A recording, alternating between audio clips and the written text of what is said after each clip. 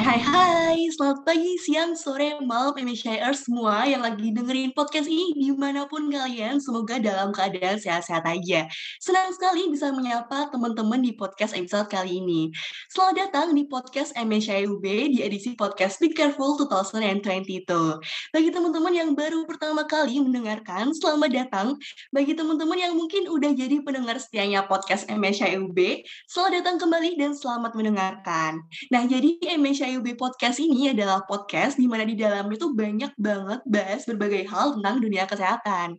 Nah, tapi di edisi podcast kali ini, kita bakal bahas pengalaman dari seorang survivor kanker payudara. Jadi bagi teman-teman nih, bisa didengerin aja nanti poin-poin penting yang bakal kita bahas di podcast yang pastinya seru banget dan bermanfaat banget. Nah, kan kayak peribahasa nih, tak kenal maka tak sayang. Nah, jadi izinkan saya memperkenalkan diri terlebih dahulu. Saya Primita Marsiwi dari Program Studi Pendidikan Dokter Fakultas Kedokteran Universitas Brawijaya Angkatan 2021. Nah, tapi kan saya nggak bakal ngobrol sendiri nih, karena gimana ya, kebetulan saya jadi mahasiswa FK tuh baru 1 tahun ya, jadi ilmu tentang kesehatannya tuh masih minim banget ya, jadi saya perlu bantuan nih, langsung dari survivornya, yang diharapkan bisa langsung ilmunya masuk nih. Jadi kita bakal ngobrol-ngobrol bareng mengenai breast cancer dengan seorang survivor breast cancer dari Love Pink. Nah, jadi narasumber kita kali ini adalah lulusan S1 Psikologi UNER nih teman-teman, keren banget ya sih. Nah, beliau ini berasal dari kota Jember, berusia 53 tahun, dan terdiagnosa kanker payudara stadium 3 pada awal Mei 2017. Nah, beliau ini juga menjalani beberapa perawatan nih teman-teman. Jadi teman-teman bisa langsung tahu nih nanti terapi dan perawatan dari breast cancer itu tuh apa aja sih. Karena beliau ini udah pernah menjalani terapi seperti mastektomi, kemoterapi, kemo oral soluda, radiasi, serta mengikuti terapi hormonal hingga saat ini. Baik tanpa berlama-lama lagi, karena mungkin teman-teman yang dengerin udah pada bosan ya denger suaraku doang ya. Karena biar ada variasi suara baru, perkenalkan narasumber kita kali ini yaitu Ibu Pranawati Dawan. Selamat datang Ibu. Ya, selamat siang, Mbak. Ya, gimana nih kabarnya Ibu hari ini? Alhamdulillah sehat, baik, dan Alhamdulillah bahagia. banget. Ya, mantap sekali, Bu. Nah, mungkin karena biar nggak lama-lama banget nih ya, mungkin bisa langsung mulai aja kali ya, Bu, ya. Nah, karena pada podcast kali ini, seperti yang udah saya sebutin tadi nih, kita bakal ngobrol-ngobrol bareng mengenai pengalaman dari Ibu Pranawati sendiri sebagai survivor dari breast cancer. Nah, untuk pertanyaan yang pertama nih, Bu, mungkin kan dari teman-teman yang dengerin podcast ini tuh taunya kanker payudara itu kanker yang ada di payudara. Udah gitu doang nih, Bu. Nah, tapi sebenarnya kalau menurut Ibu sendiri itu gimana sih breast cancer itu? Oke, ini menurut kita yang awam ya, Mbak, ya, karena kita nggak ada basic dari kedokteran atau kesehatan. Jadi, breast cancer itu sebetulnya bukan dari luar tubuh, tapi dari tubuh kita sendiri ya, sel-sel tubuh kita sendiri, sel-sel payudara yang, oleh suatu sebab dia berubah sifat ya, dari sel normal menjadi abnormal. Jadi suatu, abnormalitas sel-sel, di payudara yang kemudian sel-sel yang abnormal itu terus berkembang, berkembang, tidak bisa mati, kemudian merusak jaringan-jaringan di sekitarnya. Dan, sel-sel ganas ini ya, sel-sel yang destruktif tadi itu bisa masuk ke aliran darah, ya, ikut dia keliling ke seluruh tubuh, kemudian dia bisa hinggap di, eee, 1 atau lebih organ vital, organ penting di tubuh.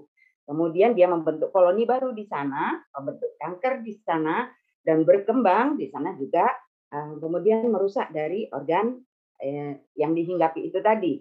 Bisa jadi, di, paru ya, kanker itu ikut aliran darah kemudian berhenti di paru, dia membentuk, kanker di sana, berkembang di sana dan merusak fungsi paru. Ini yang membunuh, Mbak.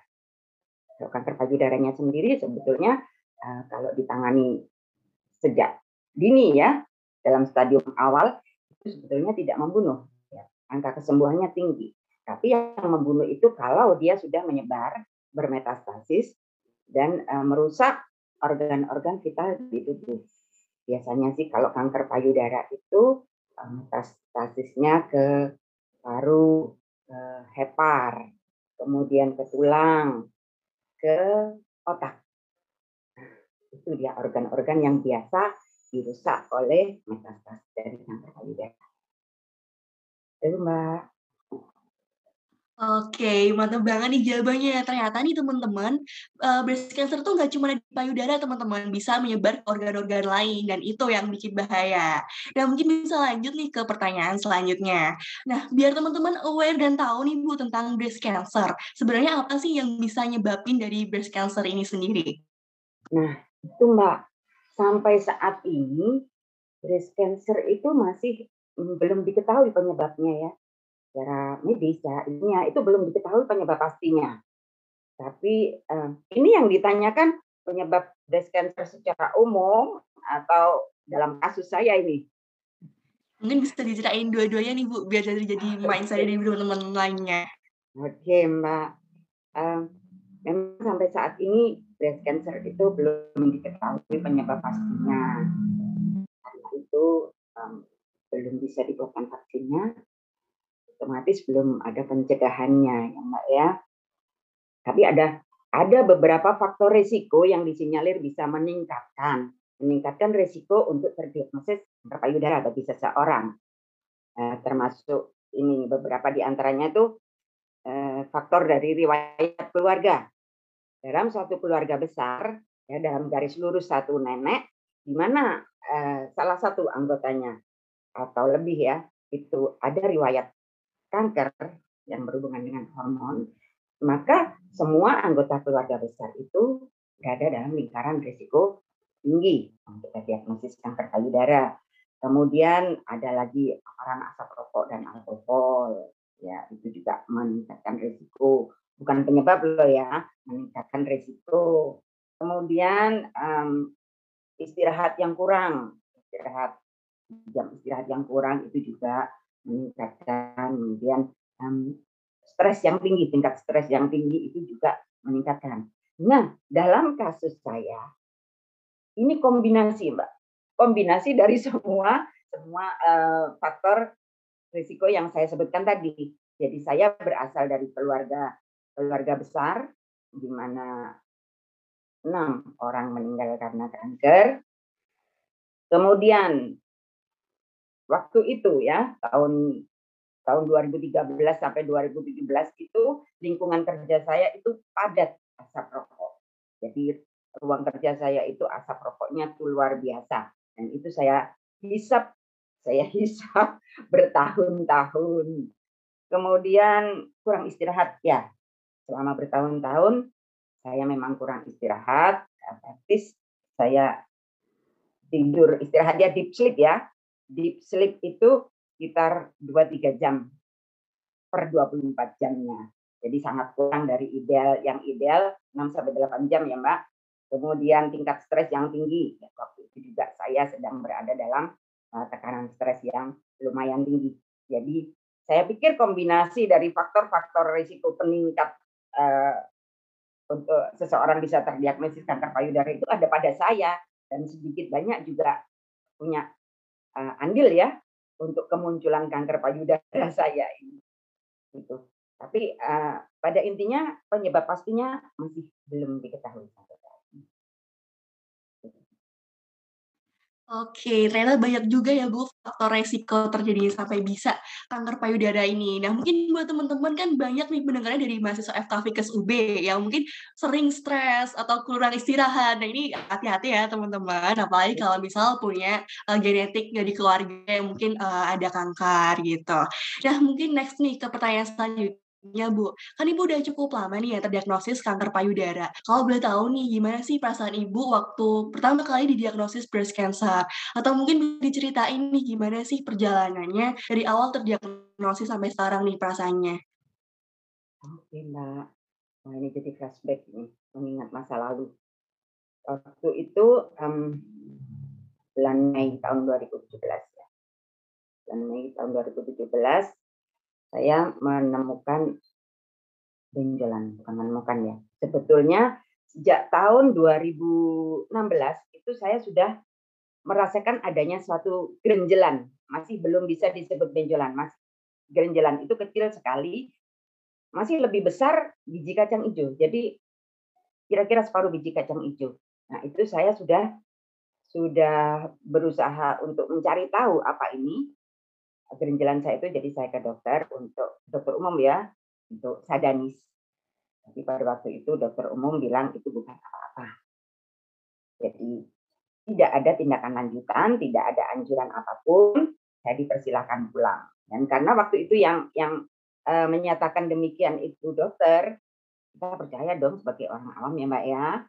Jadi dan lagi tidak ada rasa sakit, tidak ada rasa sakit sama sekali, tidak mengganggu. Jadi ya, saya pikir benar-benar aman sudah seperti yang dikatakan dokter tadi itu, ini hanya lemak yang mengeras, tidak bahaya.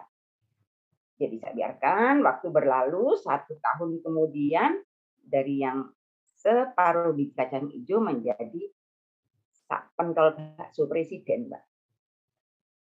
Besar sekali. Jadi besar dan sudah kelihatan, karena sudah kelihatan dari luar menonjol, nah saya menemui dokter untuk membuang benjolan ini karena faktor estetis aja, bukan karena khawatir, adanya keganasan, karena jelek kelihatan dari luar. Nah, pada waktu saya perlihatkan ke dokter itu, dokter bedah plastik ya, dokter bedah plastik yang praktek di Malang. Ya, waktu saya tunjukkan benjolan itu, beliau langsung mengatakan, besok Anda harus biopsi. Besok Anda harus biopsi. Karena ada kemungkinan ini ganas.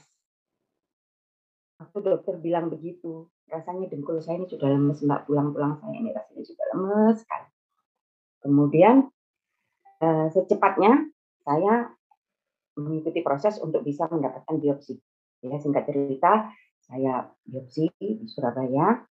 Kemudian seminggu kemudian hasil biopsinya dibacakan dan dokter menanyakan begini, Ibu, Ibu pernah dengar yang disebut karsinoma?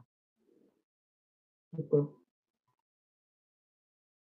Iya dok, saya pernah dengar karena keluarga besar saya banyak yang dibawa oleh karsinoma. Itu hasil saya ya dok. Iya ibu, maaf hasil ibu ada karsinoma. Saat itu rasanya saya blank Mbak, blank. Nggak sedih, nggak kaget, nggak takut ya, masih loading, masih loading, masih loading. Jadi nggak ada perasaan apa-apa. Kemudian saya pulang di rumah, itu di rumah sudah sedang sepi, tidak ada orang sama sekali karena saya hanya hidup bertiga dengan 2 orang anak saya. Mereka sedang berkegiatan sekolah dan kuliah. Saya renungkan lagi, saya lihat di kaca, kamu ada kanker kan ya? Benar ya? Aku nih yang kanker ya. Biasanya kita kan hanya mendengar berita, si A kena kanker payudara, kasihan. Si B kena kanker payudara juga, aduh kasihan. Lah ini saya Mbak, saya loh yang kena. Itu yang saya tidak bisa percaya. Yang ada di pikiran saya pada waktu itu adalah mati. Paling lama 2 tahun lagi saya mati. Karena saudara-saudara dekat saya yang waktu itu hidup dengan kanker, mereka hanya punya waktu 2 tahun setelah operasi, setelah treatment. 2 tahun kemudian mereka meninggal. Otomatis pikiran saya begitu juga dong. Waktu saya tinggal 2 tahun, terus anak-anakku bagaimana? Yang bontot masih SMA, cewek lagi, masih butuh pendampingan. Saat itulah rasanya dunia saya itu runtuh, Mbak. Saya menangis. Yang saya tangisi anak-anak saya nanti bagaimana. Dan itu juga yang anak-anak saya datang, mereka saya beritahu hasil biopsi. Saya hanya mempersiapkan mereka untuk bisa mandiri dalam waktu 2 tahun ke depan. Saya bilang, kemungkinan besar waktu mama tinggal 2 tahun. Jadi usahakan dalam waktu 2 tahun ini kalian bisa mandiri. Supaya nanti kalau mama sudah nggak ada, kalian tidak merepotkan siapa-siapa, bisa hidup mandiri. Dan anak-anak saya cuma jawab, "Iya, no drama, tidak ada tangisan." Itu yang menguatkan saya. benar Mbak. Tidak ada acara tangis-tangisan, meratap-ratap, tidak ada sama sekali. Dan saya bersyukur sekali karena setelah lama berlalu kemudian saya sudah menyelesaikan semua treatment, saya pikir itu, momen itu yang menguatkan saya. Anak-anak saya kuat, jadi saya juga harus kuat. Yang saya rasakan waktu itu. Waduh, tapi keren banget ya Ibu ya, walaupun tadi udah didiagnosis kanker payudara, tapi anak-anak dari Ibu Pratiwi sendiri juga bisa menguatkan Ibu sampai sekarang tuh Ibu masih ada di Zoom itu berarti dalam keadaan baik-baik aja dan sehat saja. Semoga ke Alhamdulillah, depannya juga makin sehat ya Bu ya. betul, betul. Itu yang Oke, saya mungkin rasakan pada bisa waktu itu. Mungkin bisa lanjut nih ke pertanyaan selanjutnya. Nah, tadi kan udah didiagnosis sampai sekarang itu kurang lebih udah 5 tahun nih ya, Bu, ya. Nah, apa aja sih pengobatan ataupun terapi yang sebenarnya tadi itu udah saya sebutin ya, Bu, di awal, cuman, bisa dijelasin lagi nih, karena kebetulan ya, sebenarnya saya juga masih asing nih sama nama-namanya. Mungkin teman-teman yang mendengarkan juga masih asing sih sama terapi-terapi yang mungkin udah dijalanin sama Ibu. Oke, oke Mbak. Dari awal waktu dokter menyarankan saya untuk biopsi, ya, saya langsung langsung menuruti apa apa yang dianjurkan oleh dokter. Jadi pertama ke rumah sakit itu nggak langsung biopsi, tidak langsung biopsi, jadi diperiksa dulu dengan ultrasonografi ya USG payudara dan mamografi. Dari hasil USG dan mamografi itu memang ditemukan adanya kecurigaan yang tinggi, highly suspected ya, untuk adanya keganasan. Berdasarkan hasil USG dan mamografi itu diajukan untuk biopsi untuk memastikan apakah benjolan saya ini jinak atau ganas. Setelah hasil biopsi keluar dan dinyatakan ganas, maka segera saya dijadwalkan untuk persiapan mastektomi, yaitu operasi angkat payudara. Karena ukuran tumor saya sudah besar waktu itu, sudah lebih dari 5 cm. Jadi kalau stadium, saya ini mulai ditangani pada waktu stadium 3A. Demikian Mbak ya. 3 minggu setelah biopsi, saya menjalani mastektomi.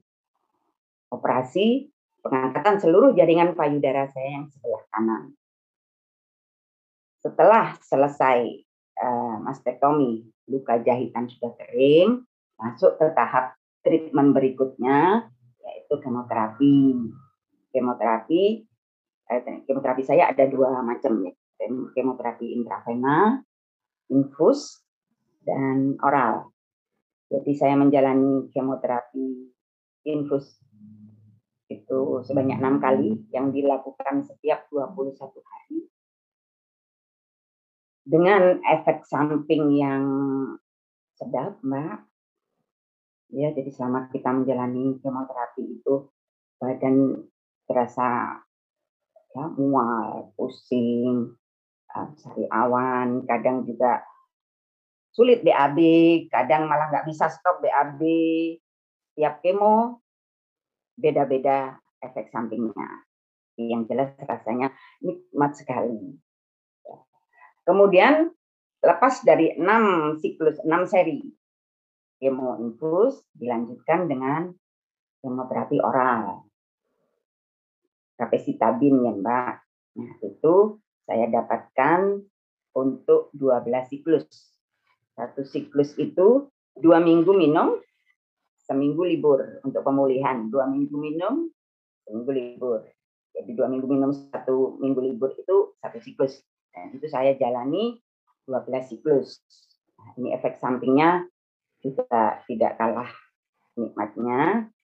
Saya sampai tidak bisa jalan karena kulit telapak kaki saya pecah-pecah dan melepuh. Lepas dari kemoterapi oral yang 12 siklus tadi, saya melanjutkan terapi dengan radiasi. Radiasi diberikan kepada saya sebanyak 25 kali setiap hari selama 25 kali, 1 bulan penuh. Dan selesai radiasi itu merupakan treatment besar yang terakhir. Selesai selepas radiasi, kemudian dievaluasi, alhamdulillah syukur kepada Tuhan, saya dinyatakan dalam kondisi remisi, yaitu tidak ditemukan lagi sel-sel kanker di dalam tubuh. Dan untuk maintenance, karena kanker saya adalah tipe hormonal, jadi saya menjalani terapi hormonal, minum obat hormon setiap hari selama 5-10 tahun. Saat ini sudah masuk tahun keempat terapi hormonal saya. Itu cerita dari terapi-terapi yang saya jalani. Waduh, ternyata banyak juga ya Bu terapinya. Ini ternyata perjuangan melawan kanker tuh nggak mudah nih teman-teman. Apalagi buat Ibu Pranawati yang mungkin udah 5 tahun ya, sejak terdiagnosis kanker payudara sendiri. Nah mungkin next nih Bu, ke pertanyaan selanjutnya. Apa aja sih Bu motivasi Ibu Pranawati, selain dari anak-anak tadi yang mungkin udah diceritain sama Ibu, biar tetap terus bertahan sampai sekarang, tetap terus menjalani banyak banget terapi buat breast cancer tadi? Oke, Mbak. Yang utama pada saat kita menjalani terapi-terapi yang panjang dan berat, itu adalah acceptance, penerimaan, ikhlas kita menerima kanker payudara ini sebagai bagian dari hidup yang harus dijalani. Tidak untuk ditolak, tidak untuk diratapi, tapi untuk dijalani menuju kesembuhan. Itu sangat diperlukan, Mbak, karena proses pengobatan untuk kanker itu panjang, membosankan dan menyakitkan. Kalau kita tidak punya keikhlasan untuk menjalani, maka kita akan putus asa di tengah jalan dan akan berhenti. Banyak yang kejadian begitu. Saya tidak kuat lagi menjalani kemo, saya tidak kuat, saya berhenti saja, saya menyerah, saya lelah. Alhamdulillah, saya tidak sempat mengalami kebosanan maupun putus asa. Karena yang saya lihat di sekitar saya, anak-anak saya, keluarga besar saya, dan sahabat-sahabat saya itu semua sangat mendukung proses terapi saya. Mereka sangat menginginkan saya untuk sembuh, terutama keluarga saya. Nah, support ini enggak yang muluk-muluk, cuma cukup dengan perhatian saja ya, perhatian. Misalnya, "Oke Pran, kapan kamu kemo?" "Besok ya." "Oke, besok aku ada di rumah sakit, aku bawain kamu makan siang sama cemilan sama buku untuk di ruang terapi." Itu saja sudah sangat membesarkan hati. Kemudian, "Kapan lagi kamu kemo selanjutnya?" "Ayo sekarang makan dulu untuk persiapan kemo selanjutnya. Kamu pengen makan apa? Yuk kita makan di luar." Itu saja sudah sangat membesarkan hati. Perhatian-perhatian kecil seperti itu. Sangat suportif dan saya sangat beruntung dikelilingi oleh keluarga dan sahabat-sahabat yang sangat mendukung. Karena tidak semuanya beruntung seperti saya. Banyak loh lingkungannya, sekitarnya, keluarganya tidak mendukung terapi, tidak mendukung pengobatan secara medis. Mereka melarang keluarganya yang terdiagnosis itu untuk menjalani operasi. Karena mungkin dari suaminya, mungkin orang tuanya, mereka malah menyarankan untuk mencoba pengobatan lain. Saya bersyukur keluarga saya sangat mendukung. Dan itu bisa menambah motivasi saya menjalani terapi sampai selesai, sampai saat ini menjalani terapi hormonal yang jangan dikira tidak ada efek sampingnya, ya, karena selama saya minum obat hormon, mereka yang juga menjalani terapi hormon, maka kita harus berakrab-akrab dengan rasa nyeri tulang, linu-linu, ya. Jadi itu sudah menjadi harus kita terima sebagai suatu kenormalan baru bagi kita para survivor. Keterbatasan gerak untuk tangan, kita nyebutnya golden hand ya, tangan yang di sisi mastektomi itu kekuatannya juga sudah sangat berkurang. Jadi kita harus bisa mengukur sendiri dan menetapkan itu sebagai suatu kenormalan baru bagi kita. Bersahabat akrab dengan rasa nyeri, dengan mengukur kemampuan kita sendiri, cepat lelah dan lain sebagainya, itu harus diterima dengan ikhlas sebagai bagian dari diri kita. Waduh, keren banget, insightful banget nih ternyata. Ini bisa dijadiin motivasi ya teman-teman. Jadi support dari orang terdekat itu tuh penting banget ya ternyata Sangat, buat sangat. perkembangan terapi ya Bu ya, sangat penting ternyata support dari orang terdekat. Nah mungkin next nih Bu ke pertanyaan selanjutnya. Ada nggak sih Bu saran ataupun pesan nih buat para teman-teman yang mendengarkan podcast ini tuh supaya lebih aware tentang breast cancer? Oke, listener-nya ini kan bukan hanya mahasiswa kedokteran saja ya Mbak ya. Oke, untuk para pendengar, pesan saya jangan remehkan satu kelainan. Kalau dicurigai ada sesuatu di payudara, jangan diremehkan, segera periksakan ke dokter. Ingat ya, ke dokter, jangan ke yang lain. Jangan coba-coba ke alternatif atau kemanapun. Ya. Karena kunci keberhasilan dari pengobatan kanker payudara adalah penanganan sedini mungkin. Deteksi dini, ditemukan sedini mungkin, ditangani secepat mungkin, maka harapan hidupnya, angka keberhasilan pengobatannya akan sangat tinggi, hampir 100%. Tapi kalau dibiarkan ya mampir ke alternatif dulu lah, mampir ke herbal dulu atau ke orang pintar dulu, itu sama dengan artinya dengan memberikan kesempatan kepada si kanker untuk berkembang, ya, untuk jalan-jalan ke organ tubuh lain. Kalau sudah begitu, maka penanganan medis juga tidak akan maksimal, tidak optimal, dan angka keberhasilannya akan juga menurun sampai menjadi 27% saja harapan bertahan hidupnya bagi pasien yang sudah stadium lanjut.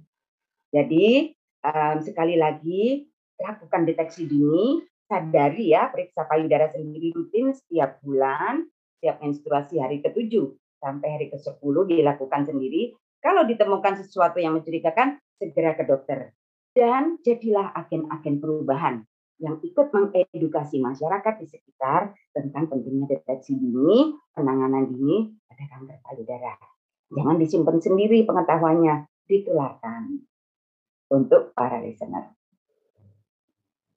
Nih, ada pesan nih dari teman-teman nih, dari Ibu Pranawati. Nah, mungkin pertanyaan yang terakhir nih, Bu. Ada nggak saran buat mahasiswa FK nih, Bu? Buat FKUB yang merupakan calon tenaga kesehatan di masa mendatang nih. Nah, ini untuk mahasiswa-mahasiswa FKUB, calon-calon dokter di masa depan. Saya jadi ingat pengalaman saya dengan dokter umum yang pertama memeriksa saya. Pesan saya, jadilah dokter yang tanggap. Ya. Kalau ada pasien datang dengan keluhan pada payudaranya, sekecil apapun, seremeh apapun, ya, jangan disepelekan. Segera rujuk mereka, segera kirim mereka untuk mendapatkan pemeriksaan lebih lanjut, screening yang lebih dalam untuk memastikan apakah itu kelainan di payudaranya. Kalau memang itu jinak, alhamdulillah segera bisa ditangani. Kalau ganas, bisa segera diobati. Jangan sampai terlambat nunggu setahun seperti saya. Karena dokter umumnya bilang, ini tidak apa-apa Bu, nggak bahaya. Jangan seperti itu ya Mbak, Mas, calon-calon dokter. Pesan saya, jadilah dokter yang tanggap. Yeah. Jadi dokter yang tanggap, kemudian berilah informasi sejelas-jelasnya kepada pasien. Karena pasien kanker payudara itu di luaran sana itu banyak informasi-informasi yang tidak jelas, yang tidak bisa dipertanggungjawabkan, yang bisa membingungkan, bisa menyesatkan. Ini tugas para dokter-dokter yang muda-muda ini. Beri informasi sejelas-jelasnya pada pasien. Kemudian jangan menutupi informasi apapun. Luangkan waktu untuk pasien berdiskusi, untuk mereka supaya bisa curhat kepada dokter dengan waktu yang cukup, dengan nyaman. Karena banyak sekali dokter yang hanya datang periksa kemudian nulis resep, oke. Dan mereka keluar dengan tidak tahu apa-apa. Pokoknya dokter kasih resep, udah. Obatnya nggak apa itu Bu, nggak tahu. Obatnya namanya apa, fungsinya nggak apa, nggak tahu. Nah, jangan sampai terjadi seperti itu. Usahakan pasien keluar dari ruang praktek dengan pengetahuan yang cukup dan jangan lupa berikan motivasi pada pasien. Oke, wah teman-teman kita dapat PR baru nih dari Ibu Pranawati. Nanti ke depannya bisa jadi nakes yang bisa mengedukasi pasien tuh dengan baik, bisa komunikatif juga, bisa kayak memberikan motivasi kepada pasien. Karena kan emang kita udah diajarin nih Bu, kalau misal kita tuh bisa ngasih motivasi ke pasien, itu kayak tingkat harapan hidupnya juga bisa lebih tinggi nih Bu, Betul. karena pasiennya bisa lebih semangat lagi untuk menjalani pengobatan dan terapi. Nah, tapi sayang banget ternyata pertanyaannya udah habis nih, Bu. Nah, ternyata keren banget dan luar biasa sekali perjuangan dari Ibu Pranawati ini. Dari hasil ngobrol-ngobrol kali ini tuh, saya bisa tahu kalau misal kanker payudara itu ternyata berasal dari diri sendiri yang terjadi dengan adanya perubahan sel dari dalam tubuh yang penyebabnya tuh belum diketahui, guys. Tapi ternyata banyak banget faktor resikonya. Kayak ada genetik dari keluarga, rokok, alkohol, stres, dan kurang istirahat. Nah, kanker payudara ini tuh kuncinya menerima sih teman-teman, acceptance ya tadi yang disebutin sama Ibu tadi. Nah, kalau bisa ngutip nih dari kalimat itu tadi, ada yang bagus nih teman-teman. Jadi kayak, kanker itu tidak untuk ditolak, tidak untuk diratapi, tapi untuk dijalani. Wah, keren banget nggak sih teman-teman? Terus support dari orang terdekat dari keluarga itu juga penting teman-teman. Jadi teman-teman yang mungkin keluarganya nih atau orang terdekatnya sedang menjalani pengobatan kanker nih juga bisa di-support nih secara full ya, Bu ya supaya bisa lebih semangat lagi. Dan jangan meremehkan kelainan sekecil apapun, karena emang kanker payudara ini tuh kuncinya penanganan sedini mungkin. Nah, saya ucapkan banyak-banyak terima kasih kepada Ibu atas ketersediaannya untuk menemani saya nih. Jadi narasumber podcast Be Careful 2020 itu. Dengan berbagi pengalaman yang luar biasa nih tentunya bisa nambah ilmu sama pengetahuan bagi kami dan teman-teman semua yang lagi dengerin podcast ini. Semoga pengalaman dari Ibu tadi bisa jadi panduan, juga jadi pelajaran bagi kami semua dalam menyikapi breast cancer di orang-orang sekitar kita. Nah, sayang banget nih teman-teman, ternyata podcast kali itu udah sampai di sini aja. Terima kasih sekali lagi buat Ibu Pranawati dan makasih banyak buat teman-teman yang udah mendengarkan sampai akhir. Saya Primita Marsi, pamit undur diri.